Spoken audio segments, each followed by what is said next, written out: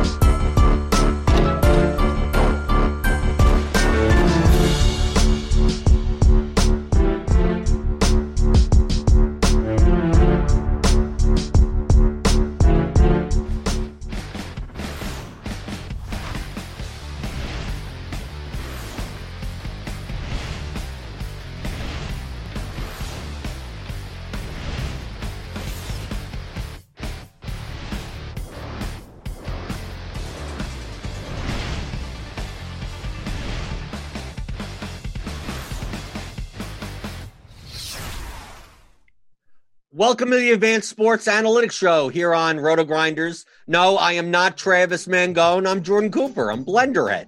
Travis, I did a show earlier in the week, and he was, I think, at his grandmother's house. And then now he's apparently in a hotel. So I don't know why he's in part of a traveling circus or something. All I know is that with bad Wi-Fi, Travis is probably more concerned about not being able to play Fortnite, more so than coming on and hosting this show. But that's fine. I'm here.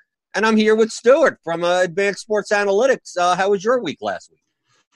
Not good, man. I've been on a real cold run since Thanksgiving Day. I don't know. I think I've had really bad process on Sundays. Like I just haven't been, locked in on the computer, in the couple hours before. And, I don't know if it's just coincidence or not, but I do think, if you're not on the ball in those, 2 to 3 hours before lock, it shows. And I think I ran some kind of subpar lineups the past few weeks. But, going to try to focus in this week. I've been doing kind of my weekly research leading into the weekend. I think just really being locked in and focused on Sunday, I think is going to have to be a must for me this Sunday. So what would you consider to be last week your biggest success and your biggest failure? I mean, in comparison to one another, as far as a player or a correlation with a team or stacking? I don't know. I mean, like, I think some areas where I just, didn't get, what I needed, a wide receiver. I had Jamison Crowder, which, like, I don't know, looking back at, I don't feel bad about, as a play. I think probably where I got killed is going Sam Darnold at quarterback. I think, I've been, really focused on playing guys, quarterbacks in particular against Miami. I just think it's such a good quarterback matchup, and they just don't generate a lot of pressure. They're really exposed at wide receiver on the outside, and I thought, in my cash lineups, like, I'm not really worried about stacking Crowder Darnold. I just thought, like, independently they both seemed like solid plays. And I don't know, I feel like I kind of like Darnold more than most people do. I think he's got kind of sneaky some rushing equity more than I think people would choose to believe. But yeah, I mean, that game was tough. I mean, he was doing real well early, and just, like, I think kind of just been the story with him. Like, he's really struggled to put together 4 good quarters of football on any one day, and that kind of sunk me. I had toyed with Fitzpatrick or Tannehill, the latter of which I think would have obviously been the right move in hindsight, or thinking about paying down or up from kind of that 6,000 slot. Had some run bad with Kamara. I think if you get 7 points out of Kamara when the Saints put up in the 40s, like, that isn't going to happen too often. But I think so did a bunch of other people. So I'm not going to be like having Kamara sunk me, because a lot of the people I was playing against had him too. Right. If you said beforehand, if you said what the score was, and that Kamara would get X amount of touches, what, would you not play him at 7,000? I mean, like, that to me, I view the game very similar to that way. And like you're mentioning Darnold, like, I played Derek Carr in my cash lineup at quarterback, and, like, the reasoning has nothing to do with football. The reasoning just has to do with statistics, and that the quarterback position tends to be the narrowest range position. And we had a week where I think the top option was probably Deshaun Watson, but the range between all the quarterbacks, there wasn't, like, something egregiously priced. You could have played Drew Brees at 5,900. You could have played, like, the range was so narrow that, like, if I ran this out a million trials, like, most likely having Carr at 5,000, as long as I'm able to fit in, like, Michael Thomas and DeAndre Hopkins and Christian McCaffrey and, like, guys that have really high floors and narrow ranges, like, I think in the long run, that's the best decision, regardless of, like, the matchup or the touchdown equity or whatever. Just a matter of Carr at 5,000 is probably slightly underpriced, and none of the other quarterbacks are, like, egregiously underpriced. So why not take the savings in a position that has less variance rather than take the savings at a position that has more variance, such as wide receiver? Yeah.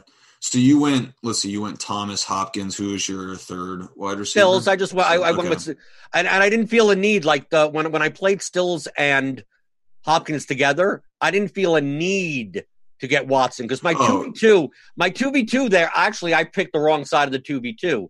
I was considering going, instead of Carr and Kamara, I was going to go Watson and Devonta Freeman.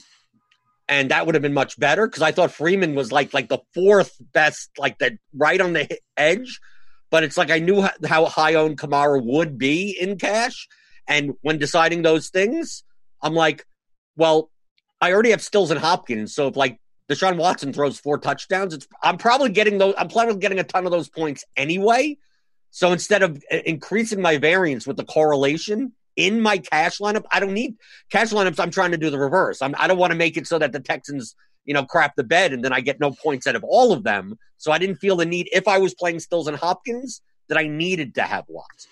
Yeah. No, I think that makes sense. And, like, I think with, Fuller out, you could easily see that, almost all Houston wide receiver production would come through Stills and Hopkins. And I think you kind of got, like, what you're trying to do in cash by getting Hopkins Stills. Like, yeah, Stills crap the bed, but Hopkins had a great game. And like the alternative is that if Stills, has a slightly better game, you're probably getting a little bit less game out of Hopkins. I think that's where like kind of the negative correlation between those two guys, works in your favor in cash. Like you're unlikely. Right, I don't have to worry about choosing. I don't have to worry about picking the wrong guy. That's why with like the Tampa Bay receivers, I know we'll talk about it with Evans being out, but I view them very, very similarly. And same for like Michael Thomas. To me, I'm on the bandwagon that Michael Thomas has as narrow of a range of outcomes as Christian McCaffrey and should be priced accordingly.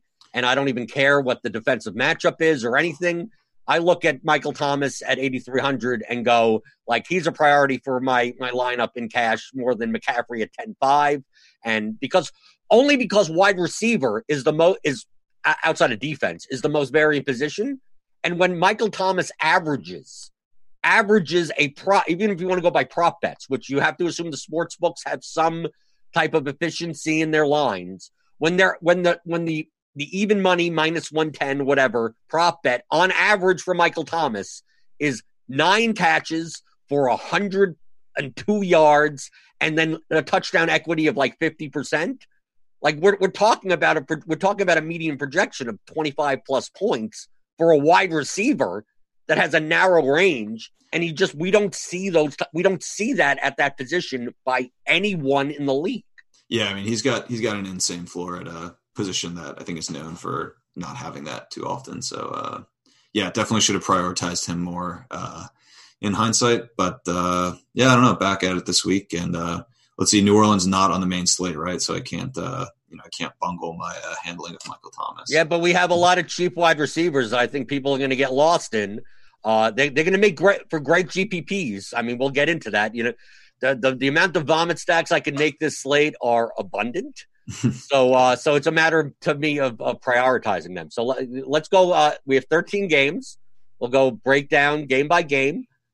See what correlations are coming up through ASA, and what you like, you don't like, what could be potential ceiling outcomes, potential places where people may go that may not have the highest of ceiling or correlative element to it, and then go from there. So let's start with Seattle at Carolina. Seattle is favored, 27-point implied total for them, 21 for Carolina.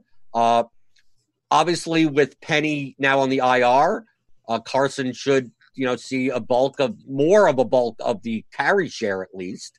And then we have a Carolina team that essentially is what it was, but we always have that McCaffrey at 10K with a high floor and a high ceiling. So what do you see in this game?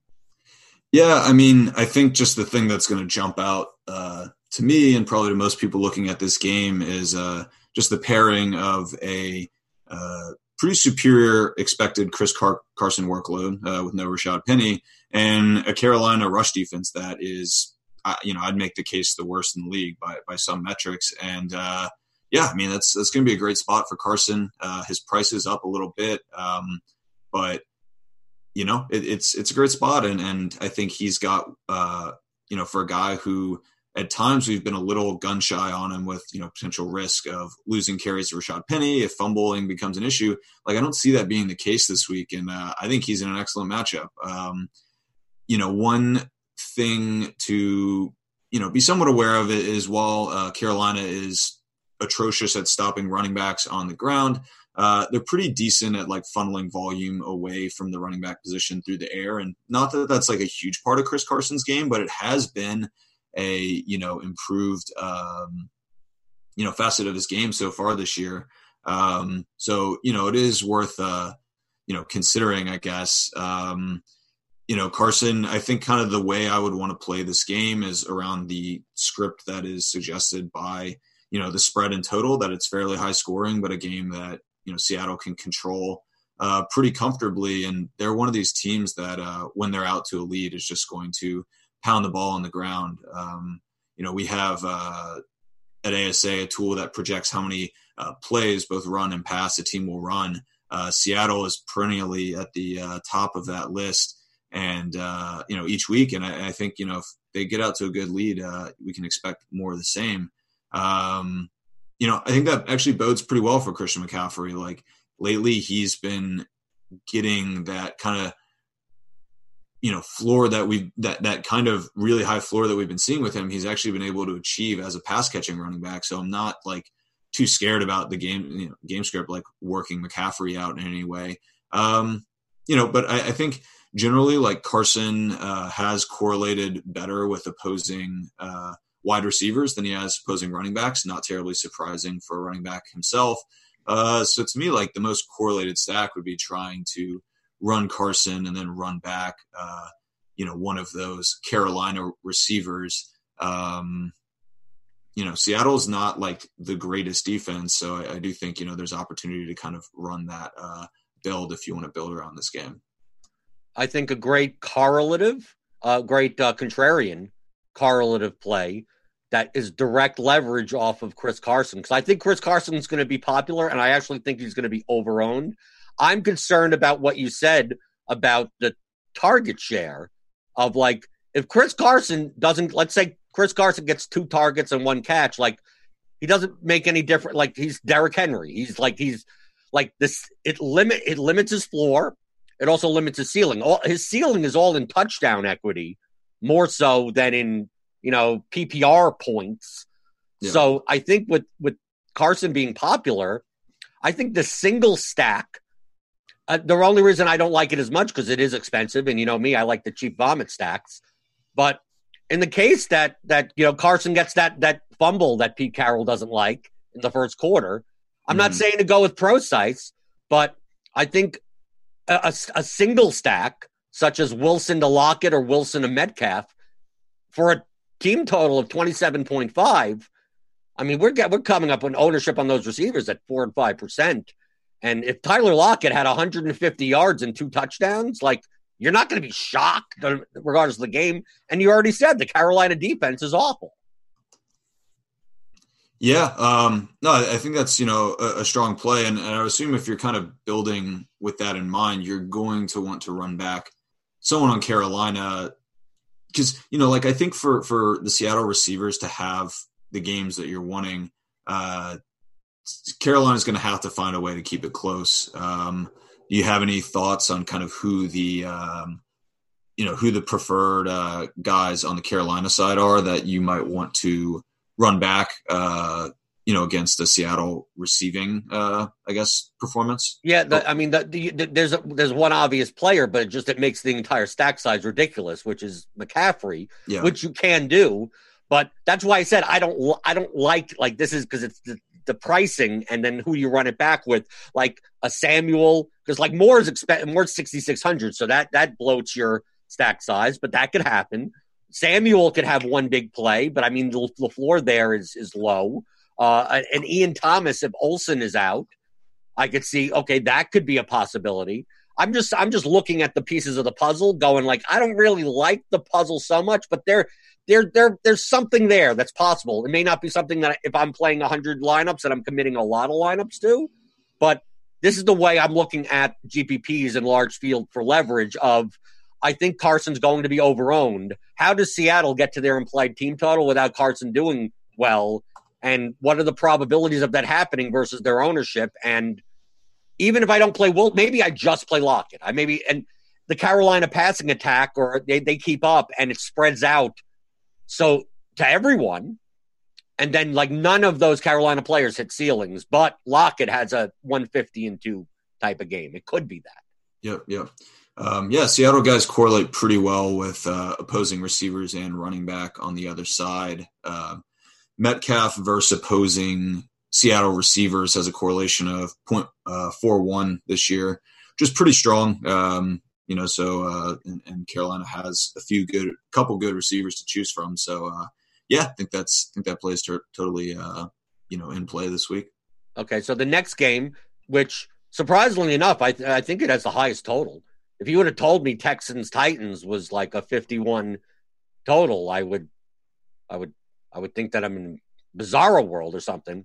But we're going to have, obviously, depending on Will Fuller's status, possibly chalky DeAndre Hopkins. We're going to have chalky Ryan Tannehill, I guess. And I'm assuming based on the previous couple of weeks that, the Tannehill to A.J. Brown combination is pretty strong. But now we have A.J. Brown up at 6K. Like, do you think that the correlation between the two is good enough for a larger sample size that, like, Brown has a median high enough to justify a 6K price tag? Yeah, I mean, these Tennessee guys really across the board, Tannehill, Brown, Henry, are like priced up a lot. And I don't, it's not one of these price ups for matchup. It's, a price up just because the team's been playing super well lately. Does seem like a high total, or it is a high total. For me, this Tennessee team feels, I don't know, a bit like a bit of a letdown spot. I think fine letting the field get overweight on, 6'5", 6'6", Tannehill and A.J. Brown. To me, that like seems like an okay spot for that I'm willing to let the field get overweight. The Fuller thing I think is going to be really important to pay attention to. He's got really strong positive correlation with Deshaun Watson. So like when Fuller's in play, he and Watson are, I think, a really strong stack in consideration. But if Will Fuller's out, I do think it hurts Deshaun Watson. I mean, we saw Watson have a good game, mostly on the strength of, his running last week. But I think in general that Houston offense kind of sputters when Will Fuller's not in the mix. And if that's the case again this weekend, I think I'm far more inclined to just go like a naked DeAndre Hopkins as kind of a one-off to an alternative stack. And, I think the presence of Will Fuller isn't negligible for considering Tennessee guys. I mean, Will Fuller is one of the best at the league at putting the ball back in the hands of his opponent at a pretty quick rate. And, I think the Texans offense is going to look distinctly different if Will Fuller's in versus if he's out. And if he's out, I do wonder if that is cause for some concern, for just the pace at which, the game's going to be played, the pace at which Tennessee is going to be getting the ball back. With Tannehill, you would like to see with Tannehill and A.J. Brown, I think you'd prefer for those guys to be playing from behind. And if Houston has a hard time producing on offense, I do think it could stunt kind of the upside for that Tennessee passing attack, especially at the price that they have elevated to. And since it's December, that means you have to play Derrick Henry at any price, right? Like that's is that the rule? Is that the flow chart? I mean, it's December, it's Derrick Henry. Just play him. He's going to get an 80-yard touchdown every game. Like, don't worry about it. It would seem that that's been the case over the last month, but we haven't seen Derrick Henry at the price point that he's at. I mean, 8.5 is pretty insane for a guy who has a limited pass role. Is coming off of a bit of an injury. I'm not entirely sure kind of what his level of health will be for Sunday, but I'm always a little concerned about a running back who's got lower body issues, even if it's just kind of a pain management thing. But hey, we do know, I mean, this is a huge game for both teams. I do think both teams are going to be trying their hardest to win. As we start to enter late in the season, I do think kind of motivation has to be factored in as we're thinking about this. And I think there should be zero motivation questions for this game, which, is, I think a reason to be optimistic. But well, let's go on to the next game, or as I call it, the premier game on the slate, at least for me. Tampa Bay, the Buccaneers, visiting Detroit. 24.5 for Tampa Bay, 21 for Detroit. We got Winston with a broken finger or something. He got a hand injury. We got Evans out for the year. We got Marvin Jones out for the year. So we have, we have Godwin at 7,700. We got Golladay at 7,200 as the top wide receivers. We got David Blau at 5,300. We got Bo Scarborough. I mean, we got running backs that we don't necessarily want to play. They're to quote Cardi, they're playing in a dome. They're playing in a dome with a very, the pass funnel of the Buccaneers, as if the funnel exists. I eat funnel cakes. I don't know if they exist in football, but And we got these cheapers. We got Amendola, Lacy. We got Perriman, Miller, Watson. We got all these like secondary receivers that are cheap, that are stacking candidates with quarterbacks that, they could throw the ball. I see this game full of correlation. It's like, if this game goes over 45, point per dollar wise, like if you get the right pieces, I don't see how you don't get there. Yeah, I mean, I think the negative correlation of these guys that are injured for me just has me really excited to think about playing either Godwin or Golladay. I mean, I think we've discussed at length on this show. Tampa Bay has a negative correlation with those receivers. When Golladay, when Evans does really well, Godwin typically does poorly. When Evans does poorly, Godwin typically does well. And I sometimes like to think about these injuries as just a case where, receiver X is just doing really poorly, right? They're non-existent. They're not getting the ball. So if we can chalk just lock Evans in for quote unquote not doing well, it sets up nicely for Godwin. And I think he's in a really good spot. Detroit is not so much like a funnel defense. I mean, they're kind of bad everywhere, but they're bad. They're allowing a ton of points through, a ton of value through the air and on the ground. Godwin's a guy I'm, really, really interested in. And then conversely, Marvin Jones and Kenny Golladay have that same negative correlation that we see with Godwin Evans. Jones out, I think Galladay's in a really great spot. I mean, he's been doing really well with David Blau so far. And I think,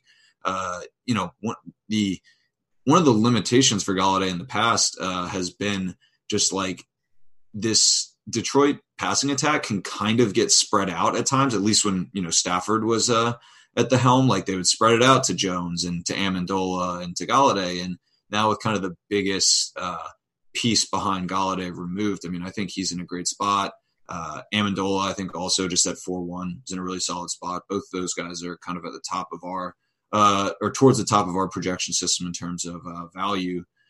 So those are spots I'm really interested in. Bo Scarborough is a guy who in previous weeks we've had actually projected pretty favorably. I mean, he has taken on just such a massive amount of Detroit's running role. And he's at a great price this week. The one concern I do have for him is just Tampa Bay's run defense is quite exceptional. I think the best in the league. And I don't know. I think Bo Scarborough at times has struggled with his, efficiency and big playability. I mean, he's kind of this guy that the Lions have just been running into the line of scrimmage and, hoping to get, 3 to 4 yards out of him just about every carry with little, potential for a big, 20 plus, 30 plus run. And I think in particular, Tampa Bay is going to be just a really tough team for him to find kind of effectiveness with that, playing style and kind of role that he's being used in. So I think with Scarborough, you're shooting mostly for just kind of touchdown equity. You'd hope that, and I think with good confidence, he's going to be getting the ball when Detroit's running the ball inside the 5, inside the 10. So I guess that's kind of what you're shooting for there. Which the Lions could have if Winston throws 5 interceptions and gives them short fields. Yeah. I mean, I think it's in play. So yeah, I guess what you're thinking, you'd probably go Lions D, Scarborough, get that running back defense correlation. And then I could still play Winston. Yeah. I mean, that's actually what's great about Winston is you can stack him somewhat unconventionally. You can play defenses against him. You can play like that defense kind of running back correlated stack. I don't know. I'm sure you're a little more intrigued on the Blau side, right? That's I feel like kind of because I could run it back with Godwin without Winston, and then I could play Blau, Golladay, Amendola. I could even throw in Lacy. There's just so many cheap options that make the stack sizes manageable that I could run this game multiple. I could run Winston without Godwin. I could just play like Perriman and Howard or something like that, or Watson and do something like that. And just hope Godwin does have has 15 points, but he's like unnecessary at his price. Yeah. I'm pulling up just the correlation between Amendola and Golladay. It's slightly negative. I don't know, but I think you could make the case that some of these correlations can be thrown out the window when you have, throwing correlations out the window. What show are we on? Well, no. I mean, I think these are correlations that produce themselves in an environment with Marvin Jones. And I think without Marvin, I don't know. I think when you have a big shift in the personnel and pieces that an offense is going to be structured around, I do think, the dynamics of an offense change, and sometimes, the way in which players relate to each other and kind of share opportunities could be different. Well, the next game, unlike the game that we just talked about, I think the next game is going to be popular. Like the popular off the board. It's going to turn out to be like the chalky contrarian, if you want to call it that. That's Miami at the Giants. Giants have a 25 implied total. Miami has a 21.5 implied total. We got, I'm assuming, Eli at quarterback now. We got Miami that seems to – they may not have any wide receivers left or something. And the Giants are, for the most part, healthy. And we have what perceives to be, based on a 25-point home total, as a underpriced Saquon Barkley. But I know the last time that I hosted the show, we talked about whether or not Barkley was dust. So with the fact that the Giants typically don't have this high of an implied total, and like Barkley has gotten the touches, just that it hasn't turned into production. Do you think that this, like there are pieces here, like across the board on the Giants receiving core, like they're cheap enough to stack Sterling Shepard, Slayton, Tate, but to me, there's too many options. Like if you take a shot, so I'm more inclined to just ride Saquon in this game. And then on the Miami side, like if Parker goes, it's quite possible I don't even want anyone on this side. And if Parker doesn't go, then I'd be more inclined to look at Isaiah Ford or Mike Gesicki. But do I want to play an over 6K Ryan Fitzpatrick?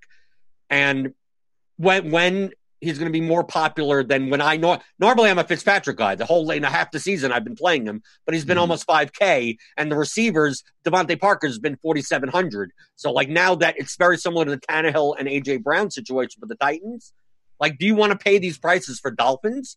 The only Dolphin that I'm willing to pay the price for is, truthfully, the quote joke of the fantasy community, Patrick Laird. Yeah, I mean, I would kind of like to see Devontae Parker go. I mean, these two teams both are, beatable on the outside. The Giants are actually I guess I get the Laird sensation.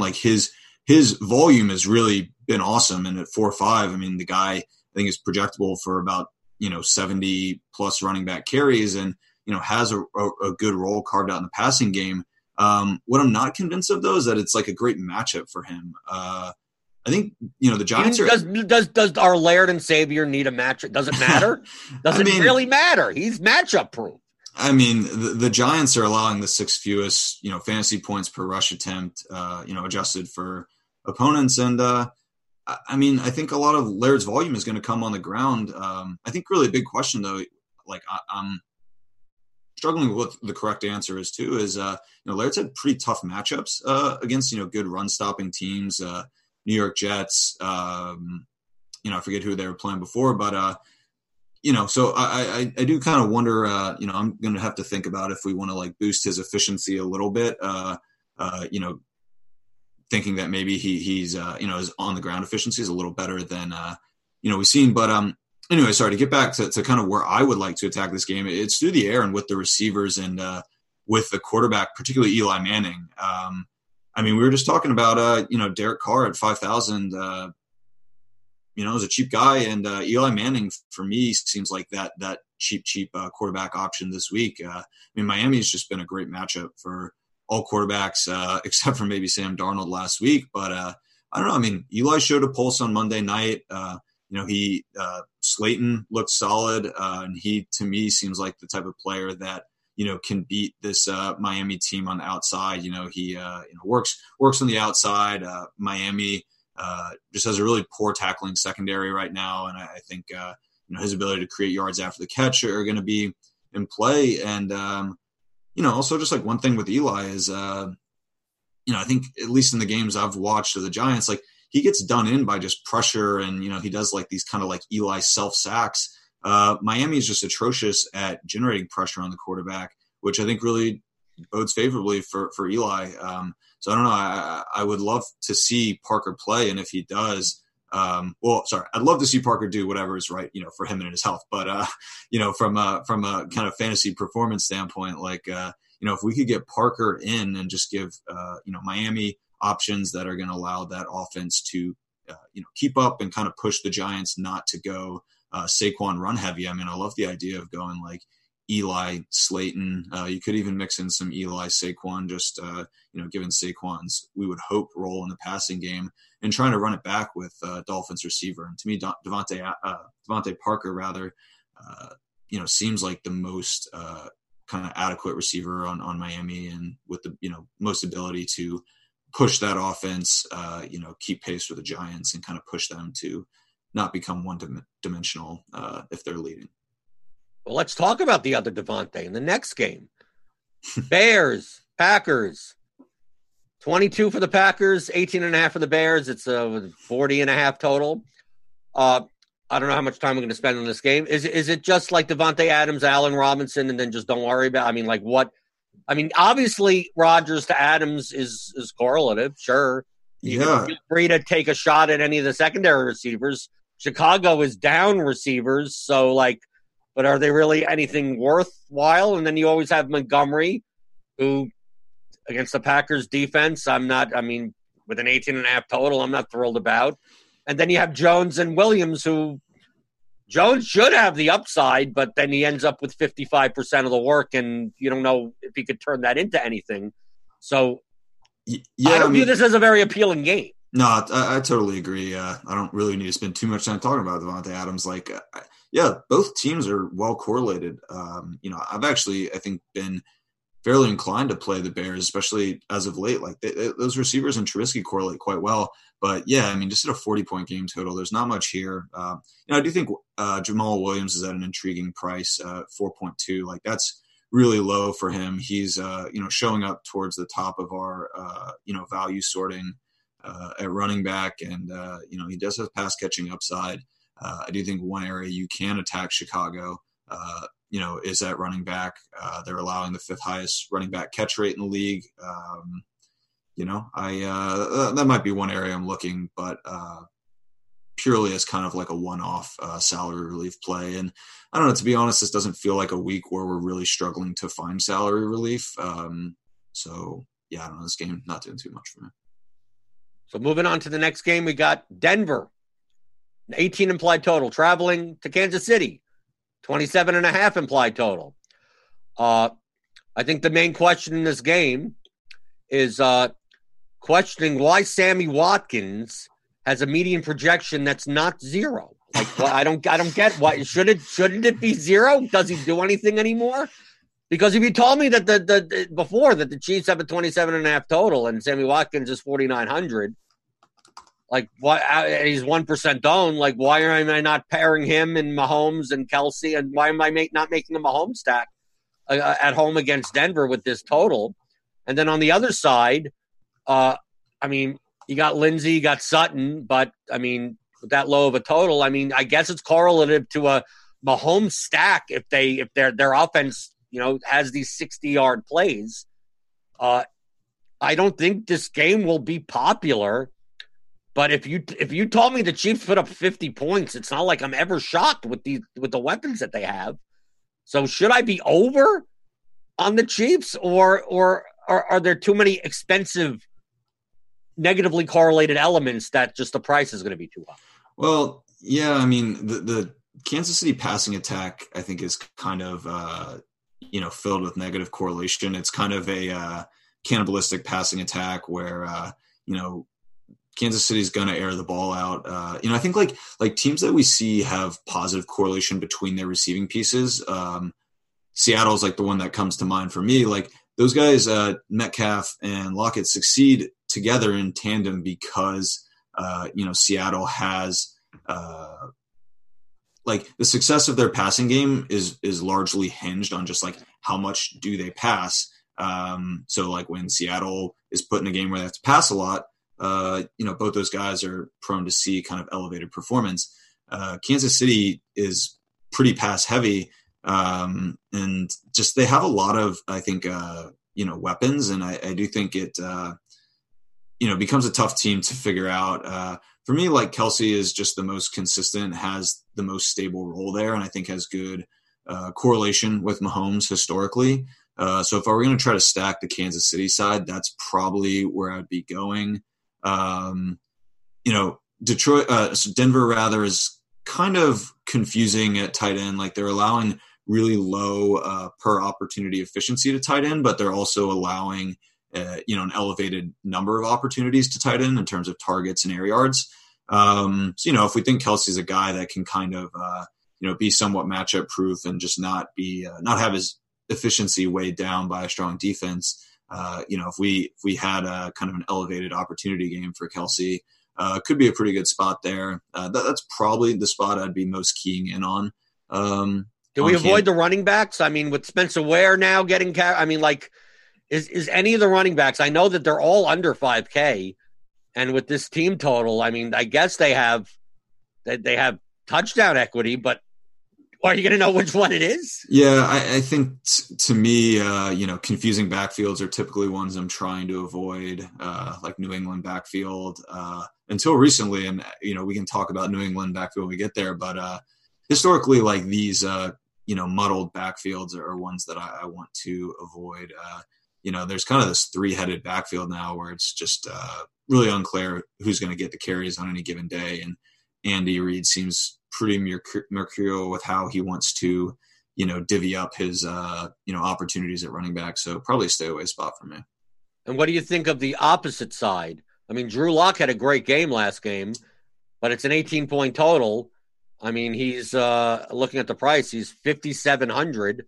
You could pair him with Sutton. I mean, like that's I'd look at it as a single stack.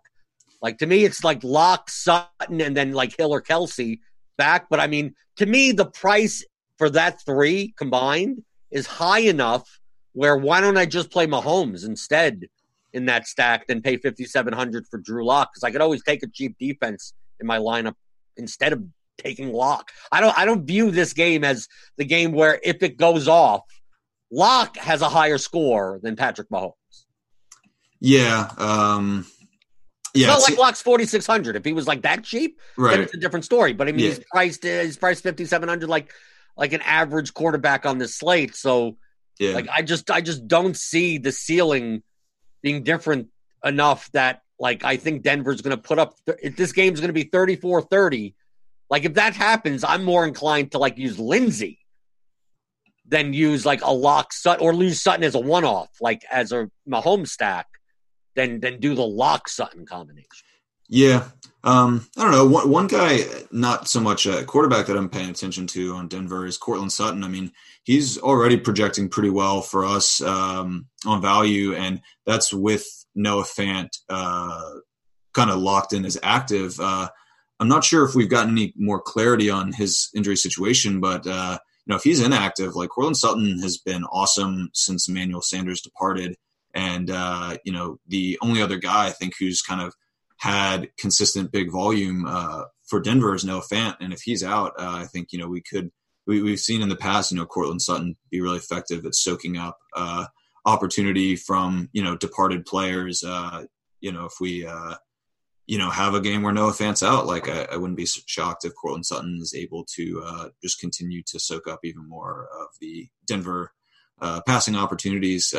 He's a guy I'm pretty interested in, especially if that Fant news breaks a certain way.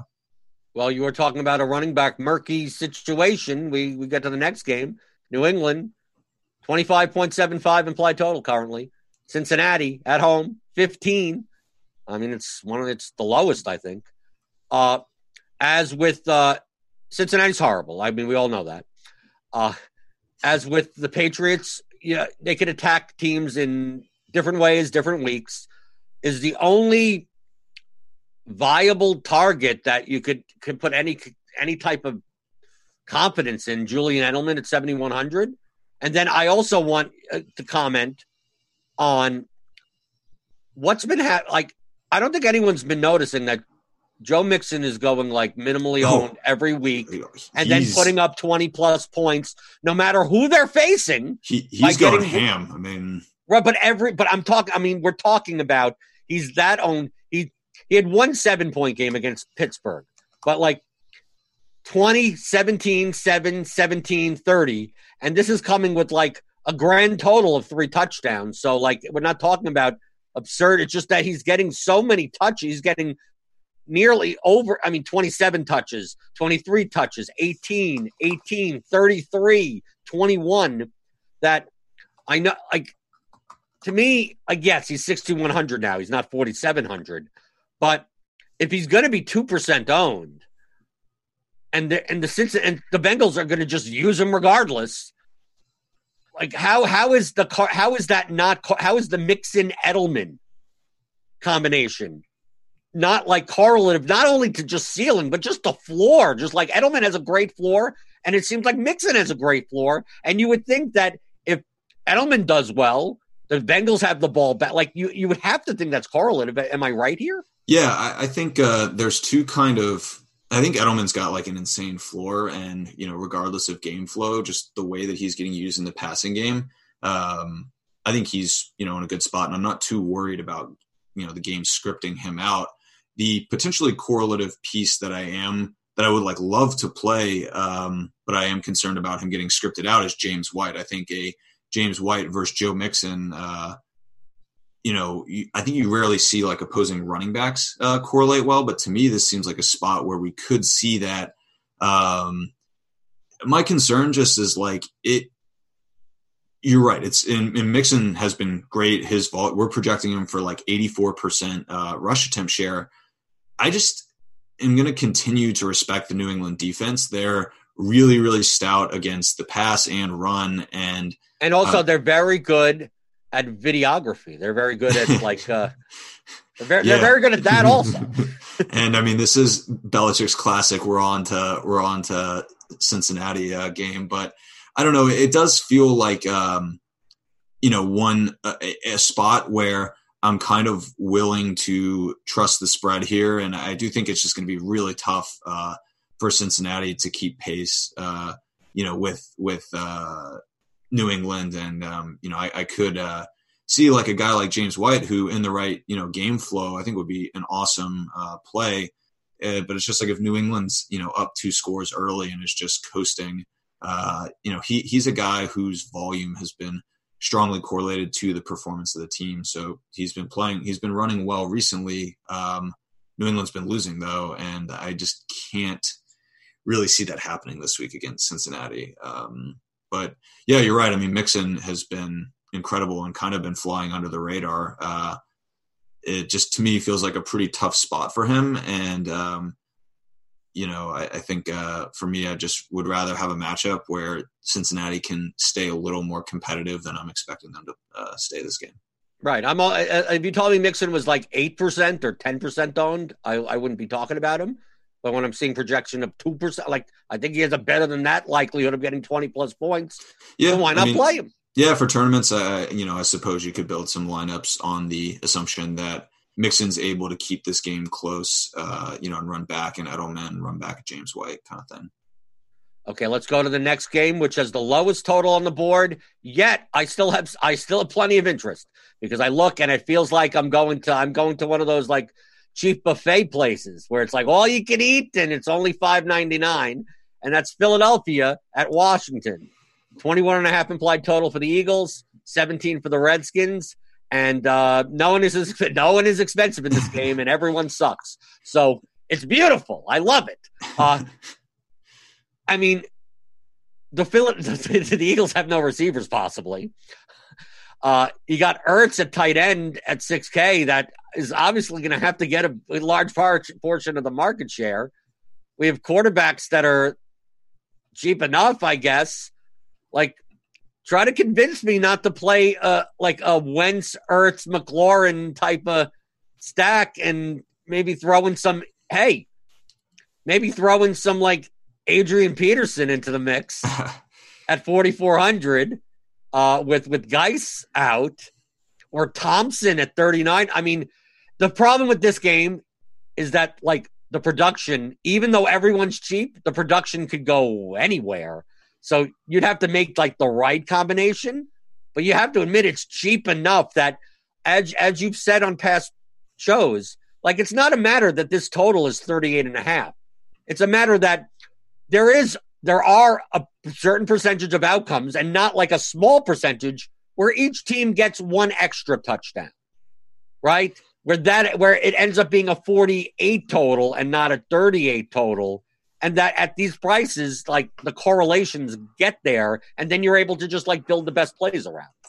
Yeah, I mean, I think the viability of this stacking this game is going to depend in large part on what you can do with the extra pieces. But I mean, I think there's a lot to like here. It's it's a low game, but it's, I think, priced so. I mean, Zach Ertz, like, I think is in a really great spot this week. I mean, no Aguilar, no Jeffrey, Deshaun Jackson's been gone forever. Like, you're not scared of Greg Ward? You're not scared of Greg Ward? I'm not scared of him taking targets away from Ertz. I mean, but I think you could play both. Like, Greg Ward got a lot of looks that last game. He just didn't do much with them and got stopped, at the 1 yard line on one of those catches. Like, I think Greg Ward's in a great spot.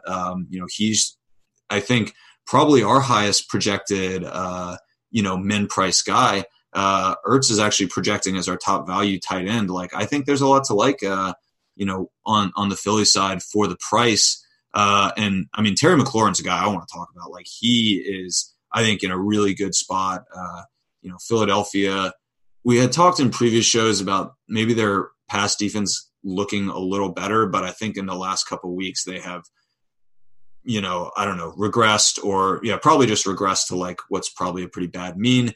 And I mean, the knock on McLaurin, right, is Dwayne Haskins. And, I think we have seen, McLaurin's catch rate is way down, or I guess started way down relative to kind of his catch rate with Case Keenum. In week 12, he had a 41% catch rate, but he has been climbing each week. Week 13, he caught half of his balls, only 2 targets. Week 14, he's catching 57% of his balls. I mean, he's just been on the rise in terms of his, I think, catch rate, and what I would assume to be just kind of, mojo with Dwayne Haskins. And I mean, I think Terry McLaurin's in an awesome spot at 5'3". He torched Philadelphia earlier this year, and I mean, he's actually showing, I think, as our top value receiver at the moment. And I wouldn't be surprised if he continues to hold high value in our system as the week progresses. Like, I think he's in a great spot. I mean, the guy's getting insane. In particular, his air yards usage is like, you can't argue with the air yards. I pay my rent in air yards. That's what I do. I pay it in air money. I'm like, it's unrealized money, landlord, but it's coming. I'm telling you, regression is coming. I will send you the regression when it comes. I mean, look, they are, I would say, a Dwayne Haskins air yard is probably one of the least valuable denominations of air yards, but I mean, the guy's getting over 40% of his team's air yards. Like, he is the guy in Washington. And I don't know, the data would suggest that, his efficiency with Haskins is on the rise, and that Philadelphia secondary, I mean, can't tackle anyone. Like, and anyone ever. They'll get a touchdown every play, right? That's what that means, right? Yeah, I'm being a bit hyperbolic here, but I think McLaurin's in a great spot. The guy's going to get a lot of volume, good matchup. I mean, 5,300 is the lowest we've seen him, I think, in recent weeks. I'm liking McLaurin a lot. I think in cash and in tournaments, got huge upside. So. Okay, then the next game seems like it should be appealing, but I don't think it is. Minnesota at the Chargers, which essentially doesn't mean that it's a home game at all. But Minnesota 23.5 total, Chargers 22.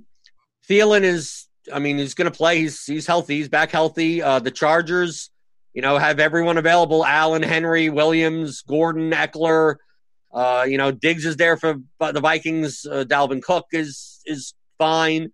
Like, I think pretty much everyone in this game is kind of priced efficiently. Maybe, I mean, you could make a case for Allen, maybe make a case for Thielen, but like correlatively, like I just don't see pairing any of these guys up with one another at the prices that make it worth it in GPPs.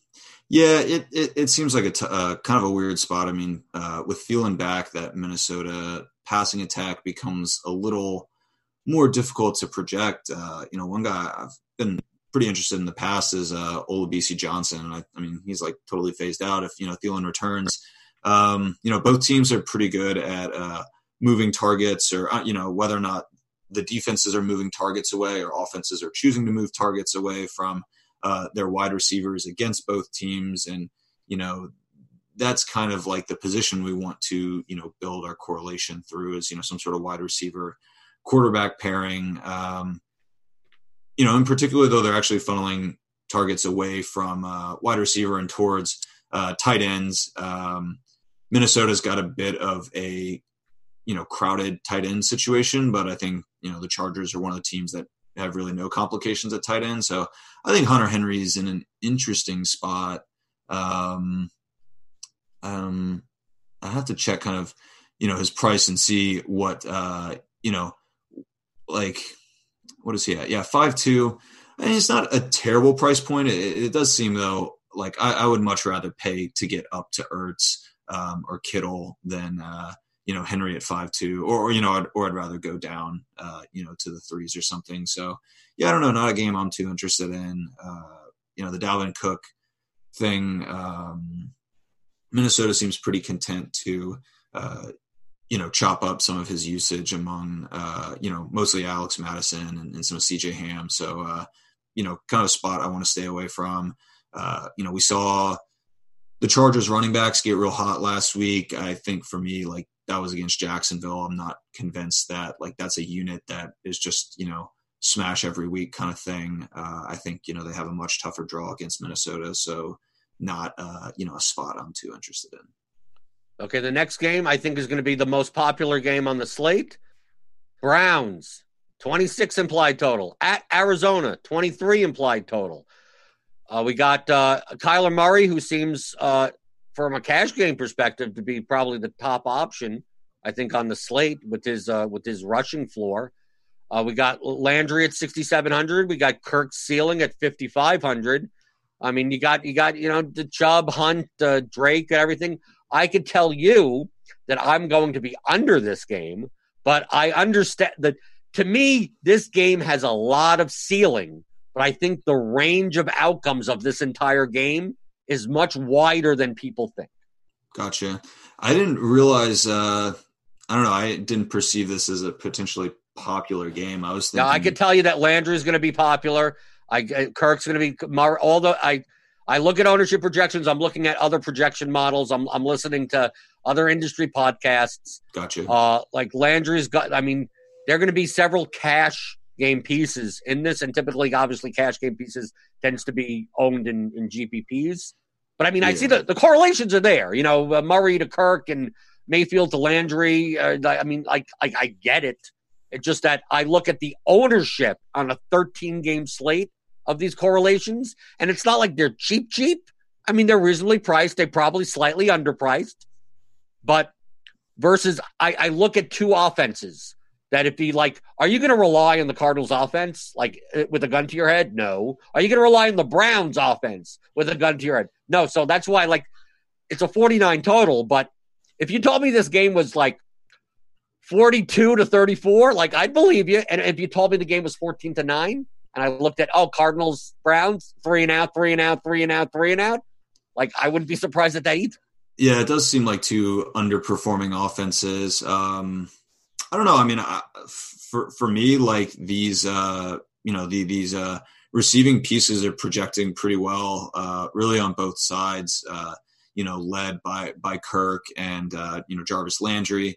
Odell is a guy I think probably just going to continue to avoid. I know he's at a good price tag, but I mean, at this point, like Landry is just so far surpassed him in terms of his production and kind of having, just the better role in the Cleveland offense that, like, I don't know. So I think the value's there. it's interesting. I didn't kind of consider this as being a super high, owned game, but I'm probably less in tune with, that side of, things and content than you are. One guy, we've been talking a lot about the receiving pieces. Like one guy that in our model is showing up quite well. And, I do think there's probably some, he's being elevated a little bit by holding on to some of his metrics from when he was with a former team. But Kenyon Drake projects pretty well for us. I think he's at a pretty nice price tag, and would love to see him be used substantially in the passing game. And if we can project Cleveland to be leading a little bit in this game, like I think Kenyon Drake is in a pretty interesting spot. Could be a leverage play off of like Christian Kirk. I think Larry Fitzgerald, our models like him, and I know models have liked him for a lot of this year, and he's just kind of been, pretty bad, but I think, could be an interesting leverage pay. He's super cheap this week, so I think could be an interesting option off of Christian Kirk. But in general, the receivers on both sides are projecting pretty well for us. I think they're, strong in cash. I guess there's a decision to be made in terms of ownership around their viability in tournaments. But I think you raised some good points with potential letdown spot for both these offenses. Both teams have been, want to let down, I guess, so far in 2019. Now on to the next game, a game that I'm now with the news that has come out during this show. I'm salivating, Stu. I'm salivating. This flavor coming out of my mouth. Jacksonville at Oakland. Jacksonville 19.5 implied total. Oakland 26 implied total. DJ Chark has just been ruled out. Okay. For the Sunday. We got Westbrook at 4,600 at wide receiver. We got Conley at 3,600 at wide receiver. We got Keelan Cole at 3,000. You could even consider Nick O'Leary at tight end at 3,100. Gardner Minshew's 5,500, and he does have some rushing ability. Yeah. The stack of Minshew and two of these wide receivers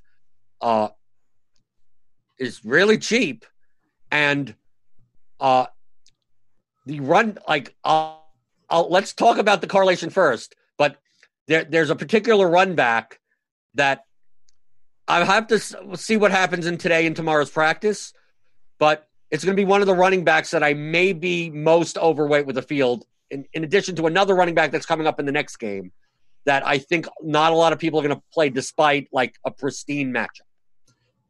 Yeah, you don't think a lot of people are going to play Josh Jacobs? Yeah, because of the injury, because really? Of the injury considerations, because he was considered to be out. Yeah, I would love for not a lot of people to play Josh Jacobs. I guarantee with no, Stu, with Carson at 7,500.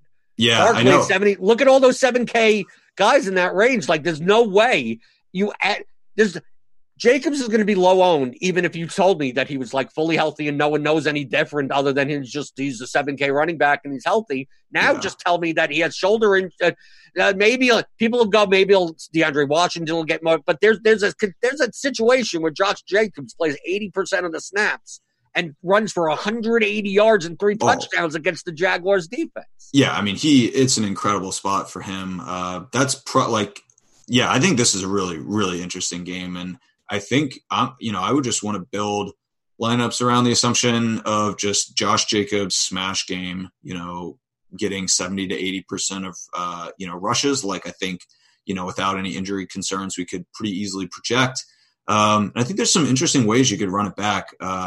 D.D. Westbrook is probably where I would want to start, pairing with Gardner Minshew. With Chark out, we've been projecting Jacksonville receivers under the assumption that Chark's been out, and D.D. Westbrook's I think are second most valuable receiver at the moment. Oakland's super gettable on the outside with receiver, so I think a really good spot to attack. I think another game similar to the New England game where I'm actually interested in running back versus running back. Leonard Fournette has, produced a ton of value as a pass catcher, and Oakland has a pretty good, run defense on the ground. They're middle of the pack in terms of, per rush attempt allowance.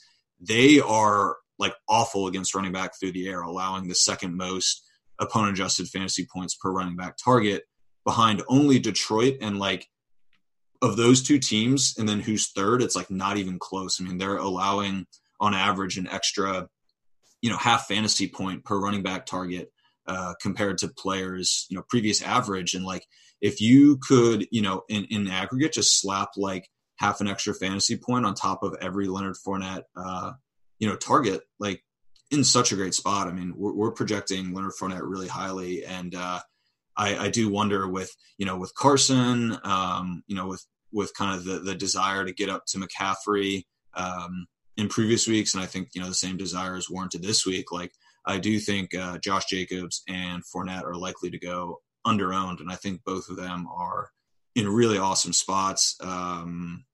That's kind of how I'm looking at this game, really, with those three guys, the two running backs and Dede. And yeah, just given price point, like, Keelan Cole, Mike Conley's actually projecting pretty well for us.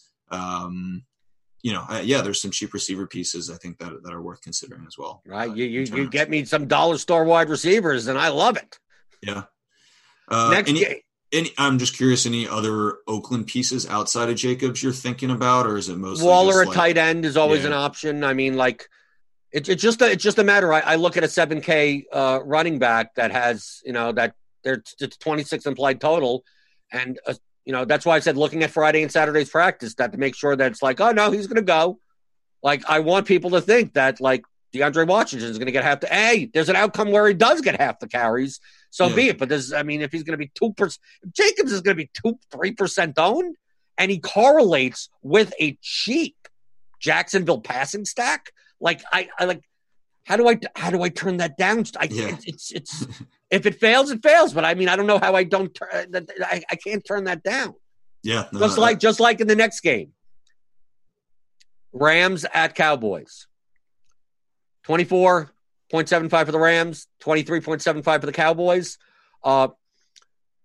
Yes, we have correlation. Prescott with Cooper and Gallup, and we got Zeke in the game. We got Woods. We got Higbee still underpriced at $3,900. Can you tell me a reason, other than ownership, which I'm not currently? Jamino has him at 25%, which I don't even think it's going to be that high. If you look at the past 4 weeks outside of the game that they got completely blown out by the Ravens, Todd Gurley has gotten like 20 plus touches and 4+ targets, and he's $6,000.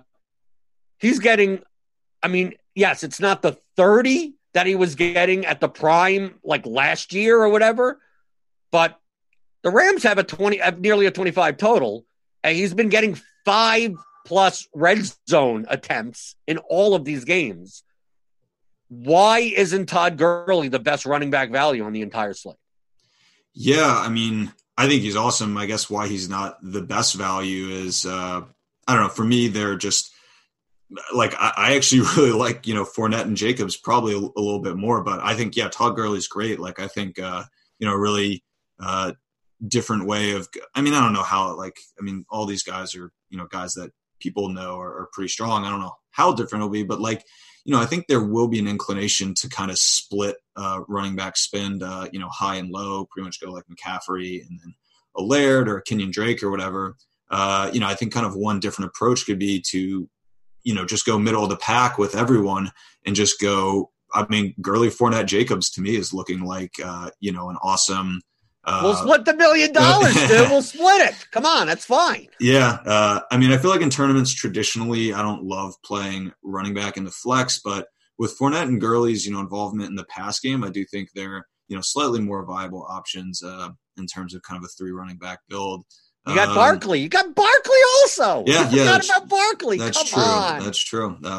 But yeah, I mean, what's going to end up happening if we do that? Patrick Laird, 40-point ceiling game. Yeah, I mean, it's Laird's volume is really something to be happy with. But like these guys have, the volume that Laird has, probably better, are in better matchups, and are just like, I think better players like just have way more touchdown upside and equity, like more touchdown floor. Gurley, I mean, I love a lot. He's projecting 4th in value for us at running back, and I think is in a really good spot. Been getting a ton of usage. The total is, I think, good for him. So I think, good guy to build around in this game. You could correlate. I mean, you could correlate him with like Gallup or Cooper. You don't even need the quarter. You don't need Dak in the lineup. You don't need Goff in the lineup. But I mean, I think that a game where Gurley has 23 plus touches and 2 touchdowns and 100 yards, like I think one of these to like 6,500, 5,700 for Gallup and Cooper, like I think it's quite possible one of these two guys have 100-yard, 1 touchdown type of game. Yeah. So I don't know. Is there a side you're leaning towards in terms of trying to build an air stack? I don't know. Is Gurley, Goff a LA wide receiver tight end off the table for you, or is that in play? I probably stay away from it only because I just don't. They're not used. From what I gather, he's getting 4 or 5 targets, but he's not getting like 9 targets. Yeah. He's not like the opportunity of that. It's a 13-game slate. Like if there was a 5-game slate, sure. Like I'd be more inclined to have those types of stacks. But I think it's more the fact of like if they get in the red zone, if they're within the 10-yard line, like it's not going to be a swing pass to Gurley that gets. It's going to be a rush. So like I'd rather not limit my ceiling at the quarterback position. That I'd rather play Dak in that stack than play Goff. Or play a different stat. Like I would play Gallup, Gurley as the correlation, but then have the Jacksonville Jacobs stack, that type of stack around that secondary correlation. Yeah. I guess, if we're thinking Gurley, if you do think he's going to be, quarter of the field ownership, like Robert Woods, I mean, has been really great. Tyler Higbee has really filled into this Gerald Everett role and maybe even expanded on it. We got to see if Everett's injured, or if he's out this week. But if he is, like, I do, think that going Goff, Woods, Higbee could be an interesting way to get off of Gurley if you think ownership's going to be, excessive on Gurley. But independent of ownership, totally with you. I think he's a really great play this week. Okay, last game on the slate. Atlanta traveling to San Francisco. Atlanta with a 19 implied team total. San Francisco with the highest implied team total on the slate of 29.5. If I told you the 49ers at the highest implied team total on the slate, and I don't feel like I need to play any of their players, would you call me crazy? No, I mean, I think it's, a pretty, chopped up share of, value or, fantasy goodness on that team. And I think it's tough to figure out. The one guy I think who does just have a really consistent role with San Francisco is George Kittle. And I think he's a really good play. I think, paying up a tight end at times is a good contrarian move. I don't know. Mostert, I'm personally pretty interested in Mostert. His efficiency has been great. And, if we can, like, I think he has a lower floor in terms of, opportunity share than, some of these other guys priced, slightly below him or Patrick Laird or Kenyon Drake or even, up at Todd Gurley. But that's just like because of Shanahan's kind of volatility and how he handles the running back opportunities. And, I think I'm not really sure that people are going to be scared away from Mostert on, with that, opportunity uncertainty. But I think he's, a pretty strong play in tournaments, if you just want to build lineups that, work under the assumption that he's going to get, the vast majority of San Francisco touches. Yeah, but I think that he's over-owned. Currently, he's projected to be 12% owned. Okay. And to me, 13-game slate, 12% owned for a guy that has that much uncertainty. Like, give me Joe Mixon. Like, give me Devonta Freeman even on the other side of the game. I mean, to me, it's just so like all these things are all a matter of ownership. So, like, if you told me Josh Jacobs is 20%, like, then like take back my opinions. It's all in relation to that. That's why I look at this game and I go,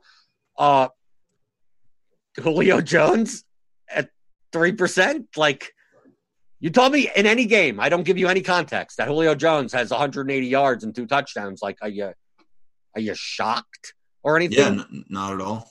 So, like, there's no reason that you can't play Bryan, Jones, Hooper with the Mostert. I mean, like, I don't think I go here only because I think that it's spread out so much and the prices are still at points high enough where is it worth it?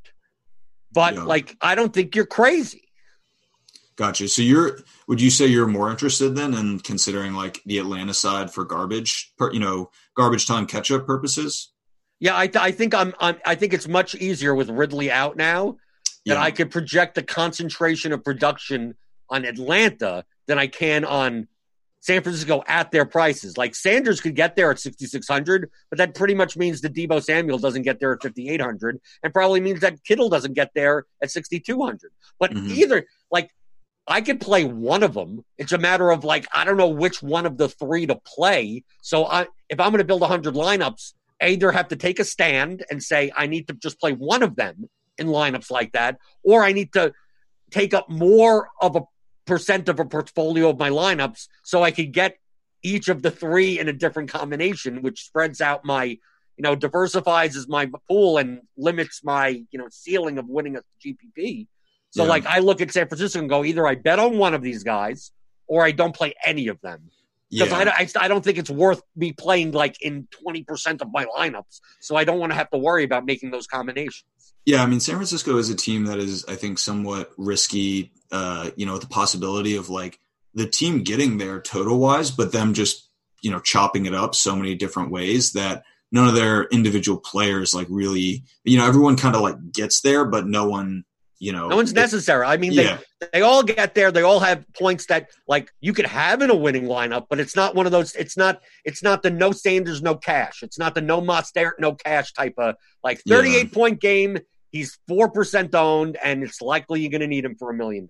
Yeah. All right, cool. I'll keep that in mind. I've been pretty interested in playing like Kittle in particular, but I'll have to think about that. Maybe shy away from that game if we think there's going to be kind of excessive. Well, you don't have to shy away. Just have to pick. You have to pick one. Make a decision. Just take one. Don't take one.